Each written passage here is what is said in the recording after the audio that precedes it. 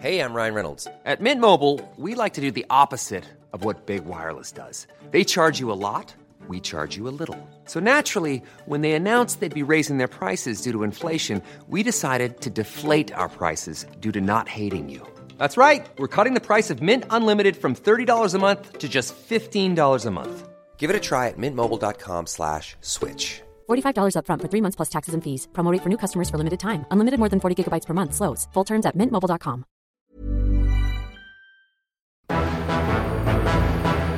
It's October 9th, 1919, and another remarkable event is about to be uncovered by Ariel, Rebecca, and Ali, the Retrospectors.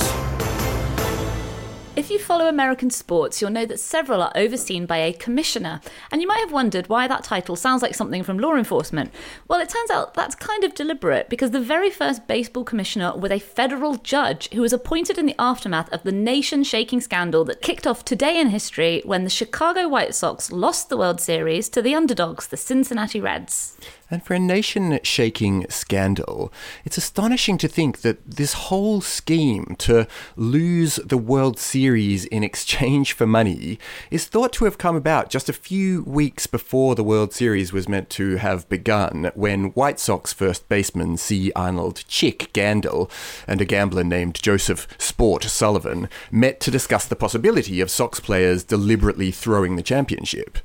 There's just something hilarious about hearing those names in an Australian accent, isn't there? I mean, that's not right. I mean, we should just apologise to every American listening to this who already knows more than we do. I was researching into this, and one of the articles that I found was headlined, "Forget what you know about the Black Sox scandal," and I thought that is not going to be a challenge. No, I mean, because my sporting knowledge is poor anyway, but when it comes to baseball from the 1920s, you really don't want to ask a Brit. But looking into this, it's amazing that it caused such a stir because it was far from the first time that the game had been fixed. Why was this such a big deal when there was actually a game-fixing scandal in 1877 when 4 Louisville players deliberately threw a game? There were purportedly also attempts to fix the World Series in 1903, 1905, 1914, 1917 and 1918, the year before this. Well, the crucial difference was about the public knowledge. Yes, the 1877 scandal had been published in the press, but baseball was still a relatively new sport at the time, and obviously not many big baseball fans from 1877 were still around in 1919. But actually, some people did know that there was a fixing scandal. It just wasn't the public at large. By the time the first game of the series began on the 1st of October, there were already rumours of a fix swirling among the gambling circles and among the sporting press. So every move of the match from the beginning was actually under scrutiny. Yeah, so bookies had previously had the White Sox winning the World Series over the Cincinnati Reds by as much as 3-1, but the odds began to change amid quite suspicious betting patterns favouring the Reds. You know, this is the team that was widely suspected to lose, and suddenly there's big money coming in supporting them to win the entire series. But as we finally got to that first game, then it really, you know, the rumours that were circulating began to become concrete when, in the very first match, after hitting a batter with one of his first pitches, which was a signal that the fix was on, pitcher Eddie Seacott went on to make just this series of incredibly uncharacteristic blunders. I mean, what a weird way to signal that the fix is in. Like, to throw the ball and hit one of the batters. Like, I don't know much about baseball, but I don't think it's that common to just throw your pitch at one of the batters and hit them. This was the problem, wasn't it? Like, it became apparent to everyone watching that the White Sox were playing so poorly that it almost seemed like they were trying to lose, which, you know, for people who were already on the lookout for a team that were trying to lose was a bit of a red flag. And then also you have the amounts of money that were being bet. You know, if you're really trying to get away with this, I mean, you don't do it with the White Sox, do you, who are literally the favourites? I mean, I know that means that you're going to make more money because of the disparity between what's expected and what happens, but it's more high risk, isn't it? You'd be better off betting on a middling team who do surprisingly badly. And secondly is the amount of money you then place on it. I mean, I know that if you're a bookmaker in 1919, then you're probably used to gangsters, but nonetheless, if anyone bets $270,000 on the outcome of a game series, you've got to wonder what's going on. It can't just be a hunch, can it? And that is the amount that the notorious gangster Arnold Rothstein bet on the Reds to win, allegedly earning $350,000 in the process. And, it was all done through contacts. He was like, well, people know my guys. If I go in, they'll know the fix is on. I'm sorry, they knew the fix was on as soon as anyone betted that kind of money. One of the suggestions for why White Sox players wanted to get involved in this was because baseball players at the time were feeling broadly underpaid. But I did a bit of research into it, and particularly the White Sox, they had one of the highest team payrolls of the major leagues at $88,000, and it was more than 10,000 higher than their rivals, the Reds. So, their players weren't underpaid versus the other players that they were about to face, nor were they underpaid versus your average person, because, say, the Hall of Fame second baseman Eddie Collins, who was mixed up in the fix, he was being paid $15,000 a year. And, the average salary in the US in 1919 was less than $1,000. So this is big money that he was already getting for his sport. Yeah, but that is still being severely underpaid if you look at what baseball players are paid now. But isn't that them being overpaid? Sure, but there's a happy medium somewhere, isn't there? Which sure. I think they were, in fairness to those players, aware they were worth. The problem was that baseball had come out of a tradition of an amateur sport. And at the point it had become formalised, because rather like cricket when we talked about that going to Australia from the British, it started here in England and then went over to America. I mean, it started as, I guess, like rounders and cricket and ended up as baseball in the States. The whole point was it's a kind of gallant gentleman's game that's a bit of fun and there aren't any proper rules. Once they started formalising the rules, one of the rules was, like, you don't play games on Sunday, you don't drink, you don't gamble, and you don't get paid.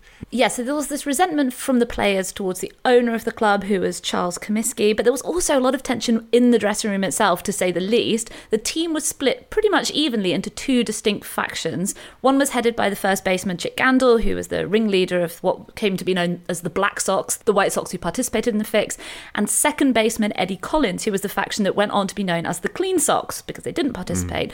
So it was Gandil's faction that met with the Boston gambler Joseph Sport Sullivan, and then they brought William Sleepy Bill Burns, who was a gambler who was also a retired baseball player. But it was Gandil and the pitcher Eddie Scott who approached the gamblers and not the other way around. And what makes this important is that the whole affair has frequently been depicted as these wholesome American heroes. Baseball was really America's sport at this time in a way that it's not so much now. You've got American football has sort of taken that place. But you had this image of them being corrupted by these degenerate gangsters, and the undertone of the ethnicity as well. Obviously, Arnold Rothstein, despite the fact that he came into the fix really late, he only came into it a few days before the series opened, he ended up being associated with it. Actually, Henry Ford, who obviously was very, very anti-Semitic, he had his own newspaper, the Dearborn Independent, and their headline read, "Jewish gamblers corrupt American baseball." Yeah. And actually, Arnold Rothstein's involvement was never technically proven. He was almost definitely involved in it. It's almost as if a notorious gangster who was then later responsible for importing cocaine and alcohol during Prohibition and heroin would somehow have people to obscure his involvement in a criminal enterprise. Right. I mean, it's remarkable that there were any Clean Sox, really. Like, if you imagine yourself in that team and you're aware that 8 of the people that you play with have succumbed to deficit protection on the fees that they're owed.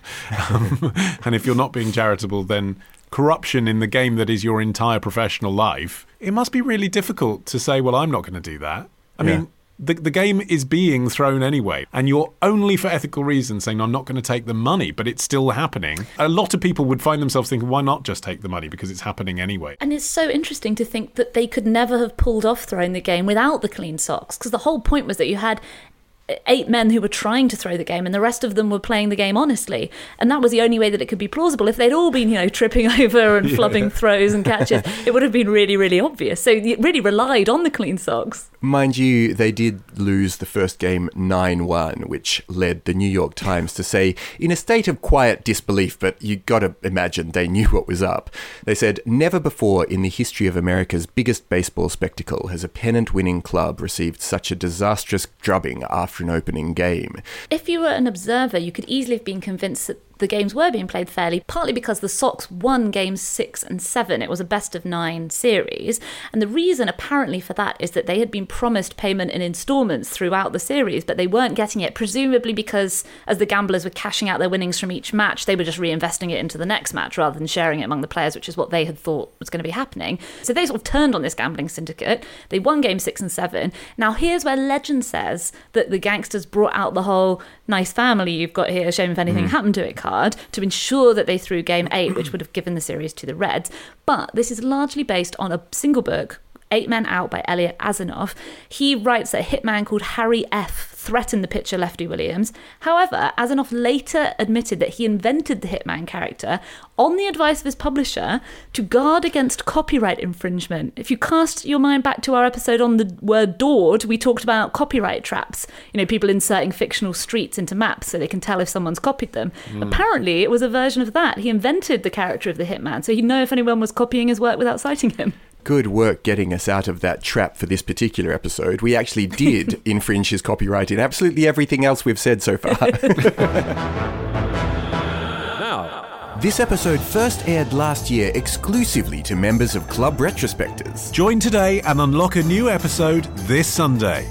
Patreon.com/Retrospectors. Mom deserves the best, and there's no better place to shop for Mother's Day than Whole Foods Market. They're your destination for unbeatable savings, from premium gifts to show-stopping flowers and irresistible desserts. Start by saving 33% with Prime on all body care and candles. Then get a 15-stem bunch of tulips for just $9.99 each with Prime. Round out Mom's menu with festive rosé, irresistible berry chantilly cake, and more special treats. Come celebrate Mother's Day at Whole Foods Market.